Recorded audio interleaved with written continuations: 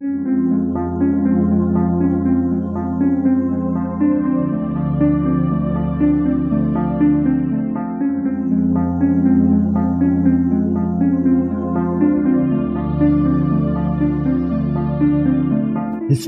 tells the story of the world and of our lives. Sometimes that history goes bump in the night.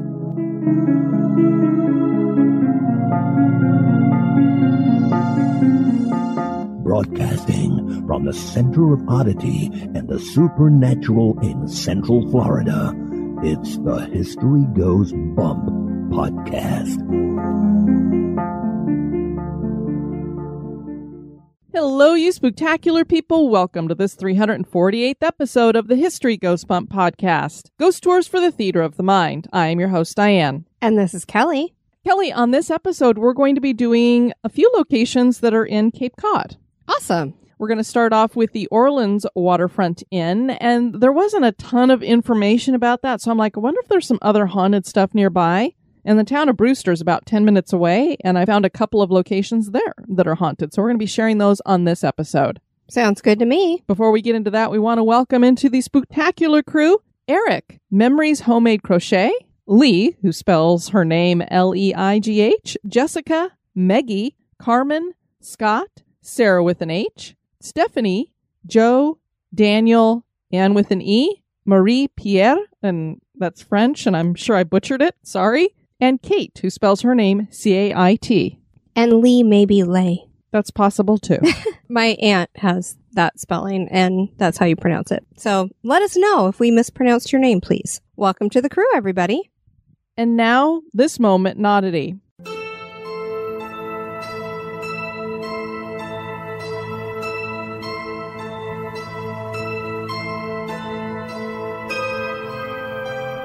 The moment in oddity was suggested by Chelsea Flowers.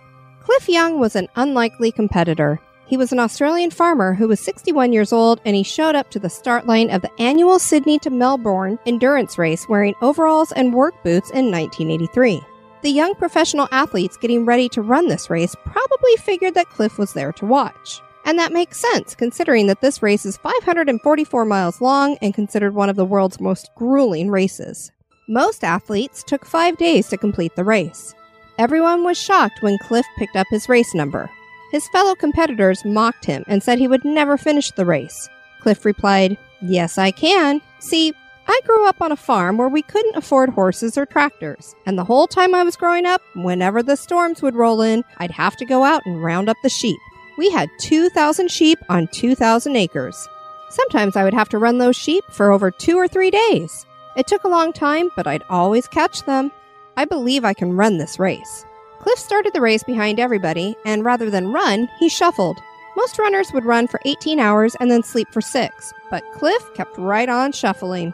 As the race continued, Cliff gained ground and started passing the racers. He eventually passed them all, and he was the first runner to cross the finish line, and he set a record. He was awarded $10,000, but he didn't care about the money and gave it away to several other runners. Cliff's racing style came to be known as the Young Shuffle, and many ultramarathon runners use it, with 3 of them winning using that style. And all runners forego sleeping because they know they won't win if they do. A 61-year-old farmer winning a marathon is amazing, but one winning an endurance race while shuffling in work boots certainly is odd.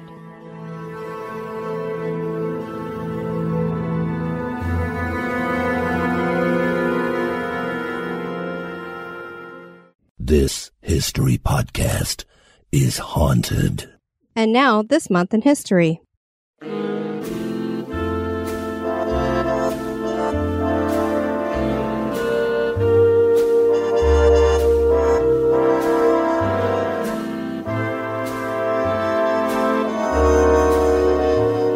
In the month of August, on the 1st, in 1961, Six Flags Over Texas opens. The Six Flags Park in Texas would be the first park in the Six Flags chain.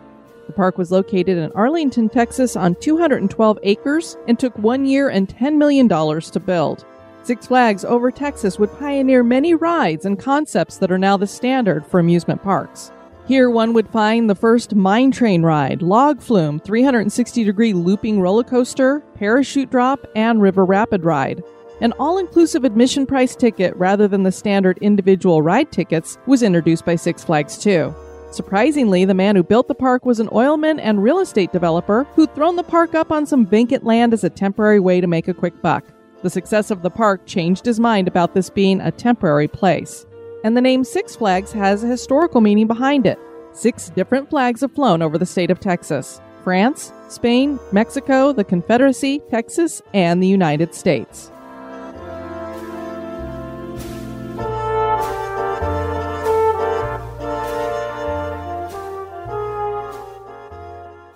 The Orleans Waterfront Inn lies between Town Cove and Route 28 in Orleans, Massachusetts. This has been the home of a sea captain whose family had strong ties to Orleans and whose ancestors were pilgrims. The original building had been here for over 100 years and was said to be a favorite haunt of the Irish Mafia, where they ran whiskey. This was reputedly a brothel for a time as well, where a lady of the evening lost her life. The inn was the scene of 2 suicides. Perhaps because of this history, the inn is reputedly haunted. Not far from Orleans is the town of Brewster. There are several haunted locations in this town, from the Crosby Mansion to the Bramble Inn and Restaurant to the Captain Freeman Perry House. Join us as we explore the history and hauntings of the Orleans Waterfront Inn and the town of Brewster.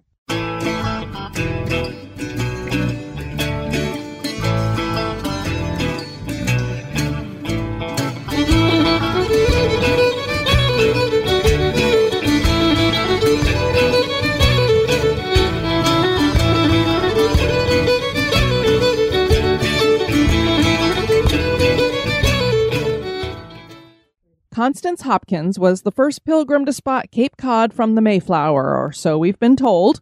She was 14 at the time. In 1627, she would marry Nicholas Snow, and they would have between 9 to 12 children. Officially, there are only 9 documented children, Kelly, so that's, I don't know, was it 9, was it 12? It's a lot regardless. Yeah, a lot of kids. Oh my. Her descendants would be integral in the formation of Orleans. Some of the pilgrims who founded Plymouth Colony were not happy with the size of their land tracts nor the soil. Apparently, it wasn't real great for gardening. So in 1693, they decided to leave and found a separate settlement. At the time, this was just a southern parish of Eastham. Later, it was named Orleans in honor of Louis Philippe II, who was the Duke of Orleans, and the town would be officially incorporated in 1797. Constance's descendant, Isaac Snow, was part of that effort to incorporate. The town chose a French name to honor the French for their support during the Revolutionary War. Today, Orleans is known as the Jewel of the Lower Cape. There are 46 miles of saltwater shoreline and 12 miles of freshwater shoreline, depending on which side of the village one is located. So you get the best of both worlds here. It sounds lovely. It looks beautiful from what I've seen, and I've been on Cape Cod, and obviously, so I know Cape Cod is beautiful pretty much wherever you're at, as long as it's not winter. I haven't been there in the winter, so I don't know, but I know during the summer it's very nice. Yeah, that's always a standard comment from you. Exactly. Anything north during the winter. Yeah. The Cape supported several industries, from whaling to fishing to agriculture to salt works.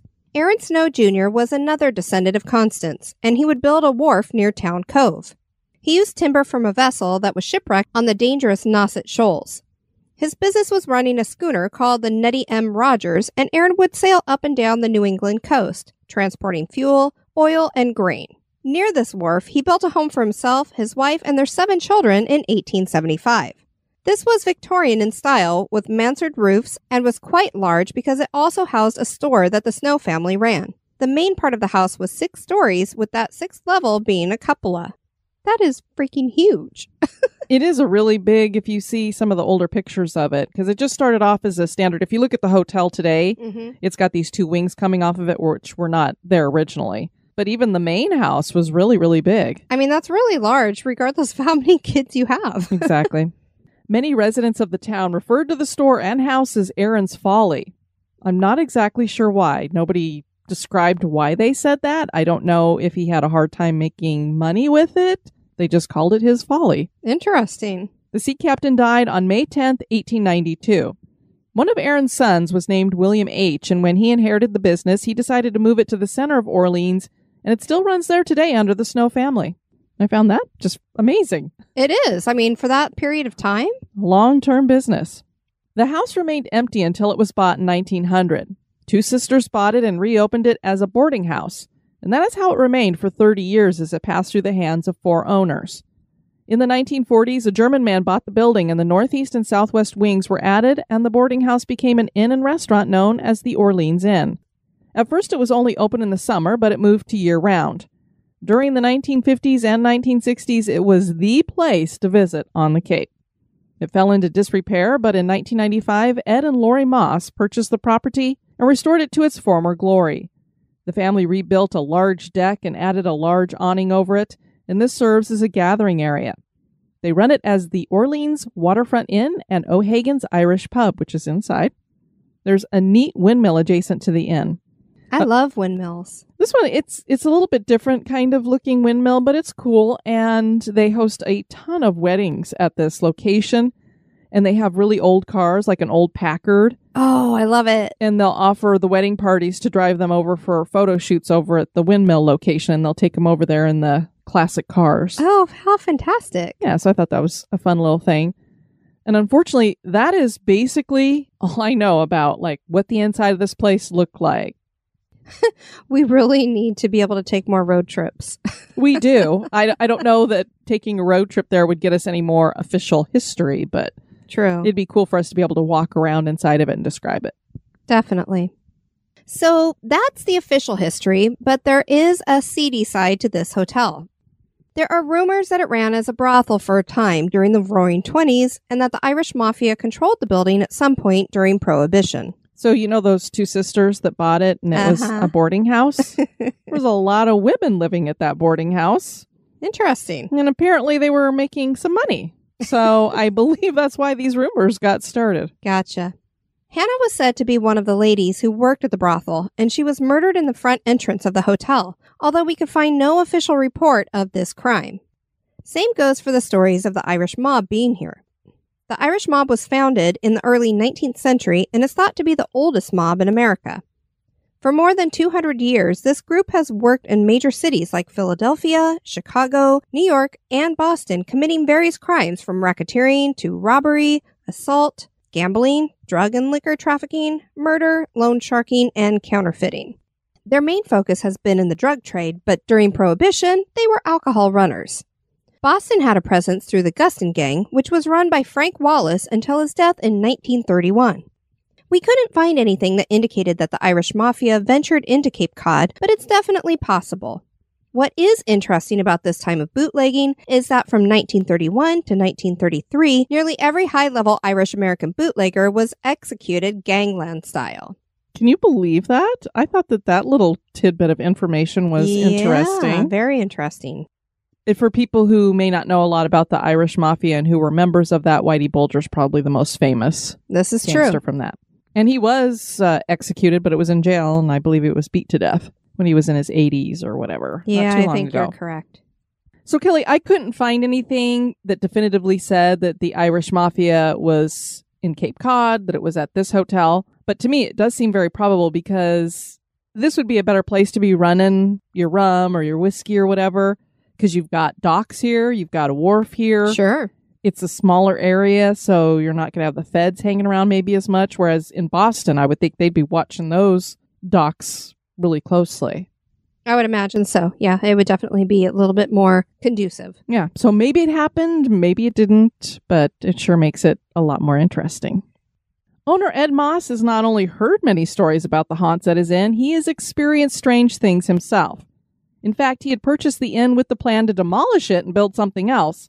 But when he and his wife walked through it and felt a blast of cold air, his wife declared that they should save the hotel for the ghosts. Awesome. I love her. She is a friend of ours, that's for sure. You can't tear this thing down. There's ghosts here. I love it. I love it. Guests have reported disembodied footsteps, doors slamming shut on their own, and gusts of cold air, just like Ed and his wife experienced. Ed snapped a weird picture at the Chatham High School 25th reunion party that was held at the inn. There are 3 couples in the picture, and right in front of them is a white, smoky mist. Ed claims that this more than likely was Hannah manifesting. And we do have that picture up in the show notes. If you go to our website and just hit the blog tab, you will get to it. And I'll probably throw this up on Instagram as well. What do you think, Kelly, looking at that picture? Well, I would say that that's either a spirit trying to manifest or somebody was smoking right there in front of them. That's the hard One or the thing other. to know. I'm assuming that there's no smoking at the end, but since we don't know for sure, it could be that there was somebody smoking nearby and that just happened to get caught in the picture, but it definitely looks like some kind of weird thing in the front of that picture. Absolutely. It's got to be one or the other. I can't imagine it being anything else. Yeah. Ed thinks there are at least 3 ghosts. He has experienced Hannah himself. He liked to sleep on the couch in case a guest needed something in the middle of the night. He was awakened one evening when a naked woman came down the stairs and started dancing in the center of the room. He politely said, "Hello?" as he wondered what she was doing, and she said hello to him in return. He then fell back to sleep. What? I mean, Kelly, we already think it's strange enough when people see a ghost and they roll over and fall back to sleep, but seeing as how he didn't necessarily know that this was a ghost at the time. And she was naked? She's a naked woman dancing around in the front area of your hotel. And you're just like, back to him. Hey. And she's like, hey. Okay, I think I'll go back to sleep. And that certainly is odd. Maybe he thought he was having a heck of a dream. I don't know. The next day, a man called who had been a passing motorist and he wanted to complain about the lack of curtains in the windows. Gee, I wonder why. He said he could see a naked woman dancing in the 5th floor window. There was no guest staying in that room. So apparently she was dancing naked all over that hotel. And clearly Hannah's a bit of an exhibitionist. I would say so. And isn't it funny that the guy was complaining, whereas you think most guys would be like, I'm going to get my buddies and some binoculars. This is true. Okay, well, maybe not all guys. Not all guys, but many. Ryan Moss was the owner's son, and he shared his experiences with ghost hunters when they featured the inn on an episode. And I didn't note which episode number that was. In 1996, Ryan was 18, and he came up to do renovations. One of his duties was to lock everything up. He would start up at the cupola and check all the windows and doors on his way down, ending with the front door. The next day, the front door was completely open when he arrived. No one was in the house. This happened repeatedly, and this was a door that was triple bolted. Another door on an upper floor that had been locked would be found open as well. So this is something that they would be plagued with the whole time they were renovating. And clearly the spirits wanted to make that point to them. Exactly. That they were there.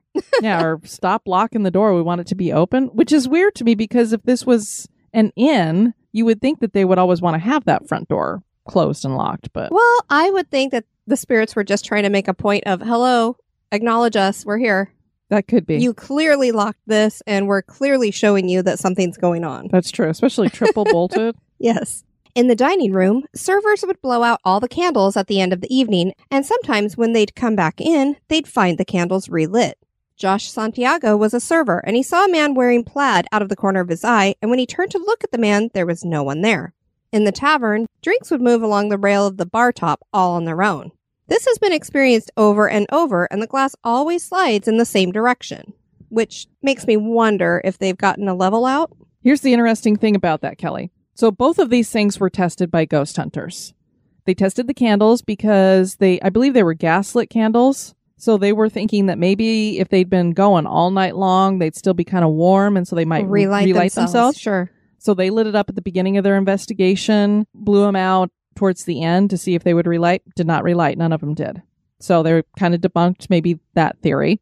Then 2 of the other guys tested every possible thing you could for this bar because one of them had been a bartender at one time, and he says, yeah, you get condensation on a glass. It pools underneath. And I mean, then it'll move. I think we've I've all seen seen it. Yeah. glasses move, especially if you don't have a level bar.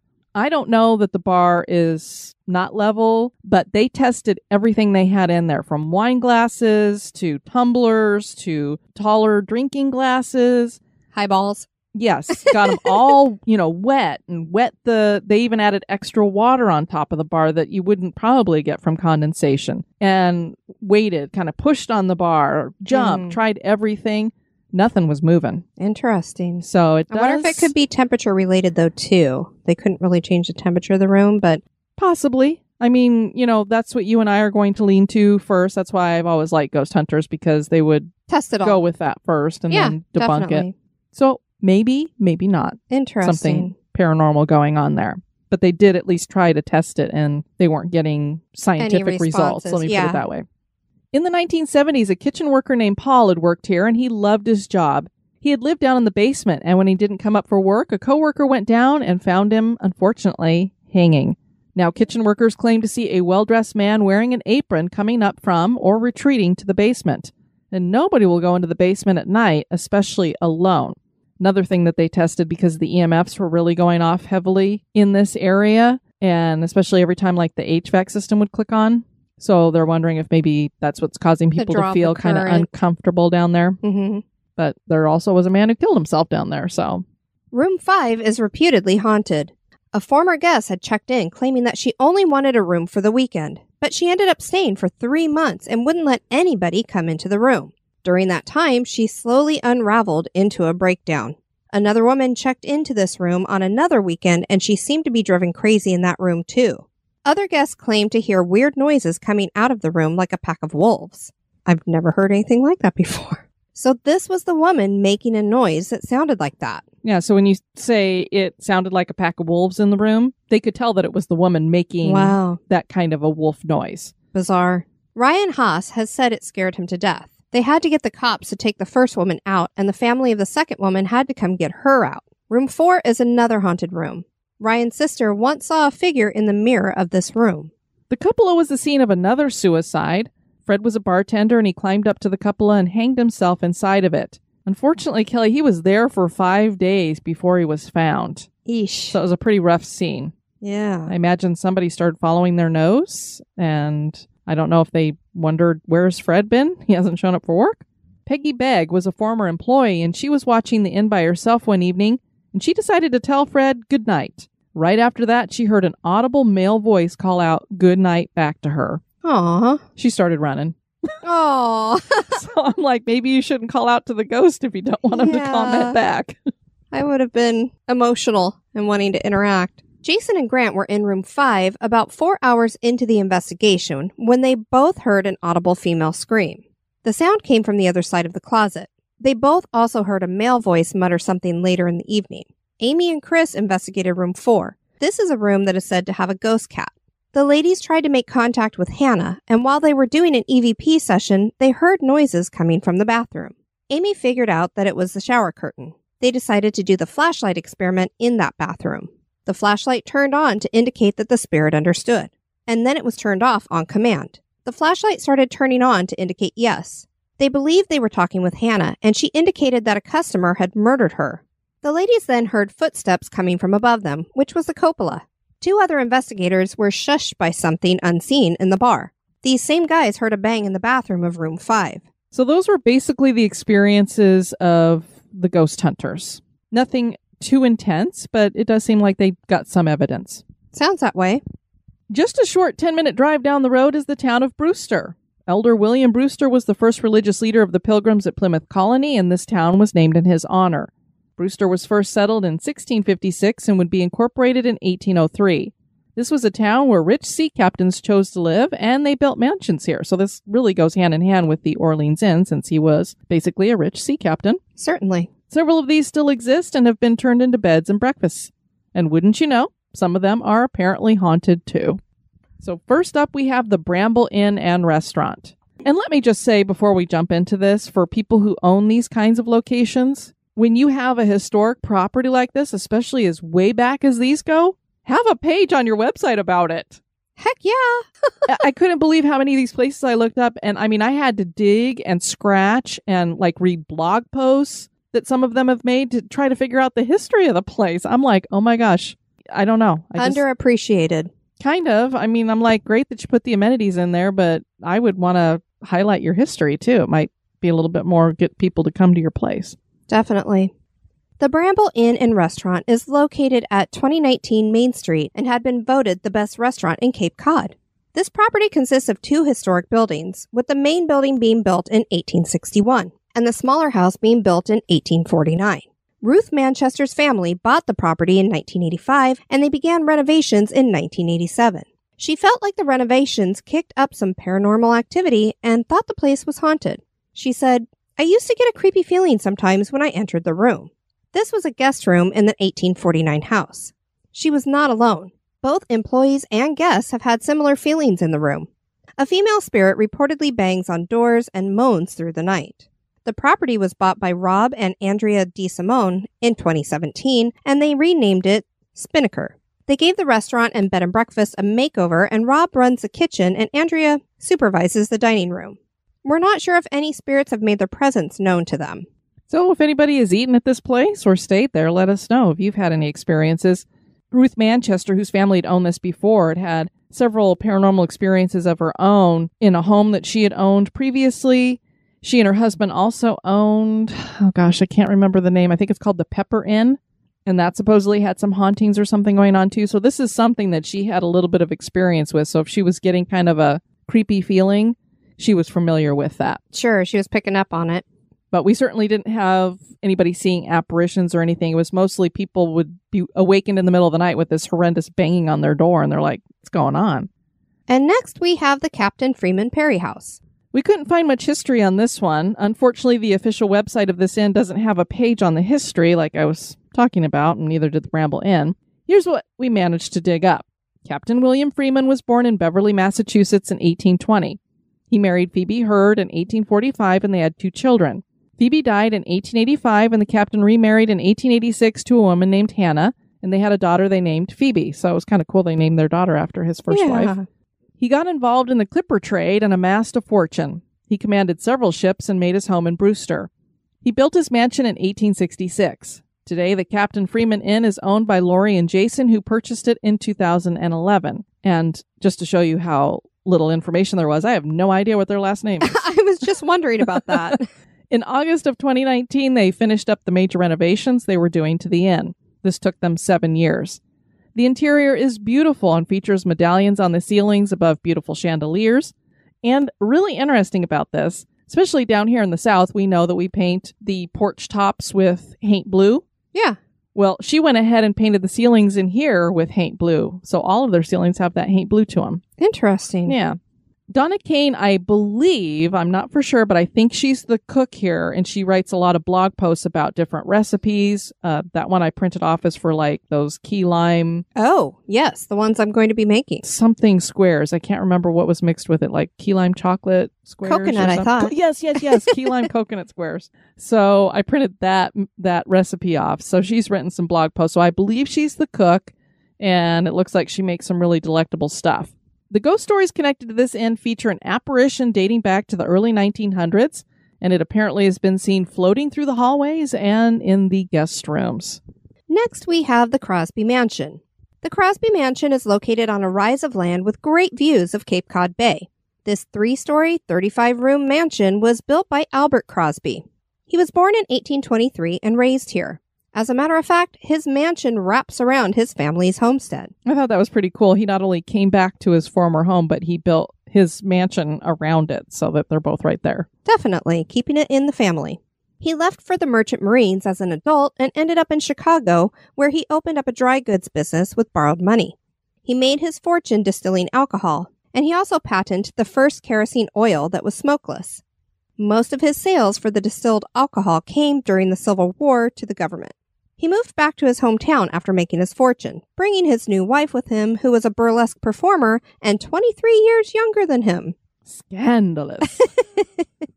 Her name was Matilda, and he built the mansion for her. The mansion was built by John Hinckley and Sons in 1888, and no expense was spared. There was a tall 60-foot viewing tower. The interior was extraordinary, with 15 fireplaces that were each diverse, made from imported English tile. The parlor fireplace had intricate woodwork and a beveled mirror tinted green. This was inspired by a mirror Matilda saw at Versailles when the couple were there on their honeymoon. The main foyer fireplace was modeled after one that she saw at Buckingham Palace. Wow. A beautiful library was off the foyer with carved mahogany, and the upper portions of the walls were done in Japanese leather paper that was imported from Japan and washed in gold leaf. I can't even imagine how much that must cost. I'm sure it was quite pricey. The master bedroom is on the second floor and features a dressing room with his and her walk-in closets and a marble bathroom with running water and a flush toilet, which was ahead of its time then. A large guest room was on this level too that hosted guests like Mark Twain and Prince Albert. There were marble sinks and floors throughout the home, gas lighting and heating, an art gallery, and a 2-story billiards room. Very cool. The Crosbys called their home Tawasentha, probably after Longfellow's poem Song of Hiawatha. Matilda loved to entertain here, and the old Colony Railroad laid a side track to the house to make it easier for people to arrive. Sometimes the parties got to be too much for the older Albert, and he would retreat to his favorite rocking chair or head over to the home where he grew up, the modest 1830s Cape-style home. Albert died in 1906 at the age of 83. Matilda decided to open the gallery to the public one day a week in summer, and the town in return gave her a break on taxes. Matilda died in 1928, and the mansion passed to her grandnieces, and they later sold it. Martha Atwood was an opera singer, and she bought the mansion in 1938.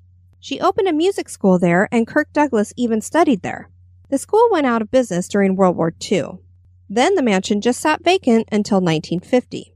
The Horgan family bought it and remodeled it so they could open the Gold Coast restaurant and inn. The art gallery burned during that time. The mansion became a weight loss camp in 1959 when a group of nutritionists headed up by Dr. John Spargo bought it. They added a dining hall in 1965. Dr. Spargo bought out his partners in 1978 and decided to develop condominiums on the property. The town of Brewster said no to that plan, and he later sold it to the state. The mansion fell into disrepair and, of course, was vandalized. A grassroots effort to save the mansion was started by Brewster residents Brian Locke and his mother, Jenny Locke. The Friends of Crosby Mansion was then started, and they began the restoration of Crosby Mansion. Weddings and various functions are hosted here today. There are some who claim that the Crosby Mansion is haunted. When the house was basically abandoned and had no electricity hooked up, people claim to see lights on inside the mansion. They also claim to see faces in the windows, even though nobody was inside. And the weirdest claim is that unexplained blood marks have appeared on the front step. Never heard anything about a murder or anything going on here, so I don't know where those would come from and why they don't go away. The Orleans Waterfront Inn is a gorgeous seaside inn with a seedy history. Many people have experienced unexplained happenings here, and the ghost hunters seem to get some evidence. Brewster has some beautiful old homes that seem to have some weird things going on as well. Is the Orleans Waterfront Inn haunted? And are these Brewster locations haunted? That is for you to decide. Well, Kelly, we got to get ourselves on up to Massachusetts. There's so many things to see. I've seen a lot of it, but I'd love to see it with you and lots of haunted stuff to check out. Absolutely. And Cape Cod, some of these places look like great places to stay. I would love it. We just need to find a little bit more time and finances and take this show on the road. Yeah, and have COVID disappear. And well, this is true. Good. Yeah, exactly. Want to encourage you guys to check out our website at historygoesbump.com. And if you want to send us some feedback, you can do that at historygoesbump@gmail.com, or people do it in a variety of other ways. Have a lot of things to share here. First Ginger in the Spooktacular Crew said, as I was talking to my gardener today, he asked how my dog was. I replied that our dog passed away a while ago now. He asked when that was, and I said about 2 years ago. He looked surprised and said, I'm pretty sure I saw her in your yard about 6 months ago. I saw her run into the garage one day. I said it must have been a Zoe ghost. She was a beagle girl, and he agreed. He said he was surprised to see her because she ran so quickly and easily since he knew she was old. Our Zoe was 16 years old and had a variety of health issues given her age. Crazy, right? Glad to know she's having fun in the yard and healthy. It was the only home she knew as we'd gotten her as a pup. Aw, that's so sweet. Yeah, so I love that stuff. And then on Instagram, Aloy sent me a message. July 2019. I was on vacation at Kersong, I think is how you say it. Me and one of my friends shared a hotel room. We had something to drink around 2 a.m. After that, we were going to go to sleep. Around 3:30 a.m., the television automatically came on in our room. The TV remote was on our bed just beside me. Then I thought, by mistake, it was started because the remote was on the bed. Unfortunately, in a sleepy mood, I must have pressed the button. I turned off the TV and put the remote on a desk. I guess so that, he wouldn't turn it on again. Next day in the morning at 9 a.m., my friend was trying to turn on the TV by the remote, but he couldn't. Then he called to the front desk and said, hey, there's no battery in the remote. How can I turn on the TV? Please do something. Oh. I was in the bathroom. I heard this conversation. After a few hours, we checked out of that hotel. So, yeah, very interesting. It wasn't that you rolled over on that remote and turned on the TV if there's no battery in that remote. Definitely not. And then Cedric sent us a message over on the History Goes Bump page. Greetings, my name is Cedric. I'm a paranormal team lead and investigator and a paranormal tour guide in New, guess what, Kelly? Orleans. Now, doesn't that just go with this episode, too? So out of Nolens, I just listened to your podcast on Storyville, was very impressed with it, very well done and researched. I'm the founder of New Orleans Paranormal Explorers, and we have a weekly show, Fright Night NOLA, where we do a video tour of different areas and stories. So if people want to check that out, I encourage you to do that. The reason I'm contacting you is that they, I guess, did an episode on Storyville, and they shared some of the information that they got from the podcast. So I thought that was very cool. And then I had said, hey, thanks so much for contacting us, and you and I are definitely looking forward to going to Nolens to go on some tours and stuff there. And he is one of the tour guides for the Haunted History Tour, which is the one I always recommend people who are going there. So I said we'd love to meet up with him. And he goes, oh, that would be epic. And then he was saying that people could look up their virtual paranormal tours on Facebook or just look up Fright Night NOLA. Yeah, so very cool. I'm very much looking forward to going there. And then finally, we heard from Sharon Remickle. Is that how you thought her last name was pronounced? I think so. She was the one who suggested our location for the last episode, Griggs Mansion. Hello, ladies. What a great surprise to see that you added my suggestion to your podcast. I was very impressed with the depth of your research and found out some things I wasn't aware of. Now to talk about my experiences when I worked there in the early 60s. But first, I want to give you an idea of the layout of the building. Not only were art classes taught here, but it also served as the beginning of the St. Paul Art Museum. On the first and second floors, all rooms had been emptied of period furnishings and decorations, leaving empty rooms that served as exhibition areas for artwork of all kinds either owned by the museum or on loan. I don't remember a lot about the artwork on display, but on the second floor there was a room filled with Japanese cultural items, and on the first floor, in the biggest room, was an exhibition of African art. One of the perks of working there was that when not doing admin things, helping others with projects and cleaning up the fourth floor after art classes, I got to wander through these rooms with a sketch pad in hand. As far as I remember, the third floor was off limits, and it was where supplies and workshops were located. Besides the art studio on the fourth floor, it had also been the servants' quarters and had several small rooms along a hallway that led to the back stairs. The art center only moved out of the building because St. Paul had built a science museum, art museum complex in the downtown area, making it more accessible to people. The house itself was awesome. Turret towers that made it look like a castle. Inside there were wooden floors throughout, with the exception of the admin area, which used to be the kitchen, which had tile. Some rooms had the most beautiful carved fireplaces. They were non-functioning, though. Most of the windows had plain glass in them, but a few were stained glass. The main staircase was the focal point of the place, with carved wooden banisters and posts. The wooden wall panels were made of a dark wood and had some carving on them. All in all, even stripped of its Victorian legacy, it was beautiful. My first impressions when I started working there was of heaviness or sadness, not very cheerful. I just assumed that it was because of the darkness of the walls, the high ceilings, the sandstone blocks it was built from, and a lack of sunlight coming in. Kind of like roaming through a deserted building. The only area that didn't have this feeling was the fourth floor art studio, probably because of the huge skylight that kept the art studio bathed in sunlight. And I did post up on our Instagram pictures of it back in earlier times, and then what it looks like now with the skylight there, and it is huge. Nice. And this was where a lot of human activity with the classes were being taught. But strangely, this is where most of my experiences happened. So in the place with most of the brightness and everything. I always agree that you don't have to turn off the lights to investigate. Nope. It can be during the day, during the evening, what have you. Most of the things I experienced on the fourth floor would happen when I'd be up there alone, cleaning and straightening up things after classes. And boy, were those art students messy. I would occasionally hear footsteps from the hallway connecting to the servants' stairway. Or sometimes they seemed to come in the room from the main door. At times I heard sounds like people talking, but inaudibly. Once I thought I heard furniture being moved in a small meeting room off to one side, only to find nothing had been moved. Occasionally I would feel as if I were being watched, with no one there. The most significant experience was towards the end of my 3 months there. I was asked to do an inventory of the supplies in a small closet off the main room. I was quite warm as I worked, so I got a glass of water, but as I returned to the closet, I looked down the servants' hallway and saw a woman walking towards the back stairway. All I remember is that she was wearing a white blouse and longish black skirt, and I didn't recognize her. I was concerned since I hadn't heard her walk through the studio area. I never asked any of the people working there about the other things that I experienced, but this time I did, and was basically told they hadn't seen her, even though the back stairs ended up near the kitchen area. I do believe that the people who worked there were very much aware of what was going on, but never talked about it. Curiously, there was an unwritten rule that everyone had to be out of the building by sunset. Since all of the good stuff seems to have happened in the mansion at night, interesting, don't you think? At first, when I noticed strange things, I put it off to my imagination or the creaks and noises you hear in creepy old houses. But besides hearing footsteps in some of the rooms downstairs, a few times I ran into cold spots where the hair on my arms would stand up. But always I was alone when these things happened. I had no idea of the reputation of this house whatsoever. I didn't even know it was called the Griggs Mansion until I found the book in 1980. Isn't that interesting? Wow. I think I felt that the problem with me was because of my sensitivity to psychic energy and that others didn't run into the same things, and I just accepted what was happening as normal.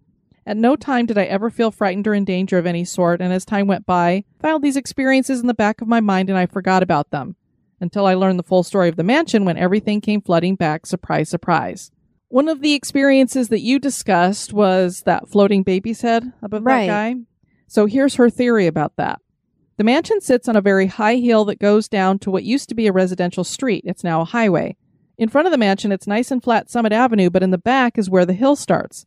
Halfway down this hill is a building built around the 1900s that housed a children's hospital up to the early 80s. Oh. My own son was a patient there when he was born in 1976. Later, it was turned into an apartment building where one of my aunts lived, one floor down from what had been the pediatric ICU. Between the mansion backyard and children's back wall is a service road that I frequently used as a shortcut. And across the street in front of the children's hospital is a large hospital that used to be known as St. Luke's, built in the 1880s. I worked there for 3 years and even gave birth to my son there. Imagine all the psychic energy that has been generated by 2 major hospitals within throwing distance of the mansion. Combine that with all of the quartz-impregnated sandstone the mansion was built from. Isn't it possible that the mansion was acting as a collector of sorts, with some spirits being drawn to it over the years? Something to think about. I could definitely imagine so. And in case you guys hadn't noticed, we do have pinned up at the top of the Spooktacular Crew, and I also have it pinned over on the History Goes Bump page on Facebook. We now have the Flash Fiction contest going on. The deadline is midnight Eastern Time on September 6th, 2020. Word limit is 1,000. If you go over a tad, that is fine. Try to keep it to that. We've had people ask about what if it isn't 1,000. There is no minimum, so you can write a shorter amount of words if you choose. Subject is to be creepy or scary, but please keep it within a lower R rating, so no gratuitous sex or language or gore. Something you wouldn't mind your teenagers reading, because we will be reading this on the air, and we try to keep it clean. Of course, the prizes every year remain the same. Everybody will get a medal. Third place gets their choice of a t-shirt, and their story will be read on the anniversary show. Second place, you get a choice of a long sleeve t-shirt and your story will be read on the air. And first place gets their choice of a hoodie sweatshirt and their story read on the air. And then we usually always have a couple of runner-ups that we share as well. So good luck and send your entries to historygoesbump@gmail.com and please put in the subject line Flash Fiction Contest 2020. Can't wait to read them. I want to thank you guys for listening to this episode. I've been your host, Diane. And this has been Kelly. You take care now. Bye-bye. This episode has been brought to you by our executive producers. Dispatches from the Grave Digger. We'd like to thank Mark Patterson for his one-time donation. And welcome into the cemetery. Grace Ellen Callahan, you're going to be buried under an obelisk headstone. And Catherine Fay, you're going to be buried in a garden tomb. Thank you so much for supporting the show, you guys. It really helps us out. Be sociable. Drop the chain rattling, neck biting, and shape shifting, and join us on Facebook and Twitter at History Goes Bump. Like the page and follow us.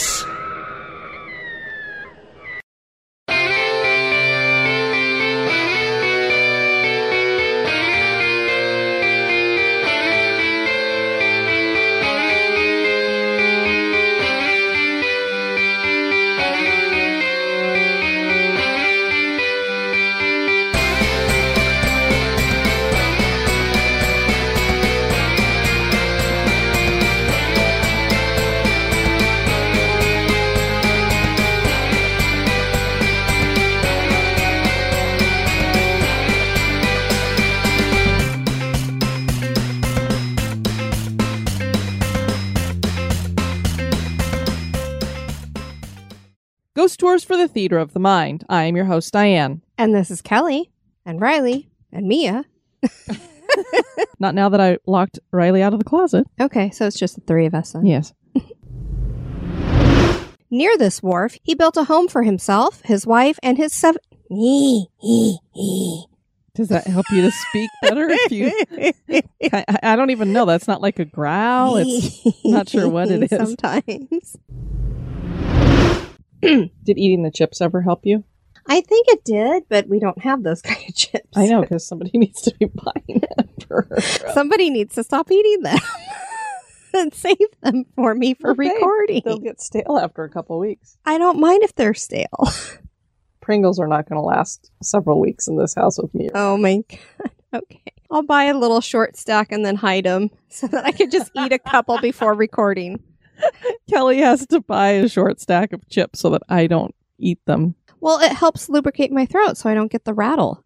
I know. But you don't leave them long enough Kelly, for me to eat. Pringles, you can't eat just one or whatever they say. Once you Like I pop, you said, I'll can't buy- stop. What is their Yes. thing that they say? I think it's that once you pop, you can't. Yeah, I think don't Lay's is once you have one, you can't stop or something. know. Something. I don't know. You can't. Or I'll- Lay's is, I think you can eat just one, and Whatever. Pringles must be once you pop. You can't Diane likes stop. chips. I do. I'll just buy a short can and a short stack and hide them somewhere. So I just eat a couple before we record. And buy me There you go. the big stack. That's fine. I'll buy you the big stack. Just make You sure I gotta let never me know when you No, want that versus the Tostito. I'm going to be going through your sock drawer now going, where is it? Where is the little stack of Pringles? Where was I? I don't even know at this Their main point. focus. Every high-level Irish-American bootlegger was executed ganglang style. Ganglang? Ganglang. What is gangling style? You know what? I'm thinking about that guy that came out with that song about Oh, Gangnam Style. Gangnam Style. Whoop, whoop, whoop, whoop, whoop. Oppa Gangnam Style. Yes, that's exactly what it sounded like. Not really. He would start up in the cupola and work. He would. Sorry. He would start up at the. Now you're gonna make me laugh. He would start up at the cupola. Cupola. Can I have some cupola? Other glass. Other glass. Exactly. A female spirit reportedly. Reportably. Okay. And he would retreat to his favorite rocking chair. Waka waka waka. Matilda died in. Died? Many people have experienced unexplained happenings here, and the ghost hunters seem to get some evidence. Some tips. Sugar. Sugar. Honey, honey.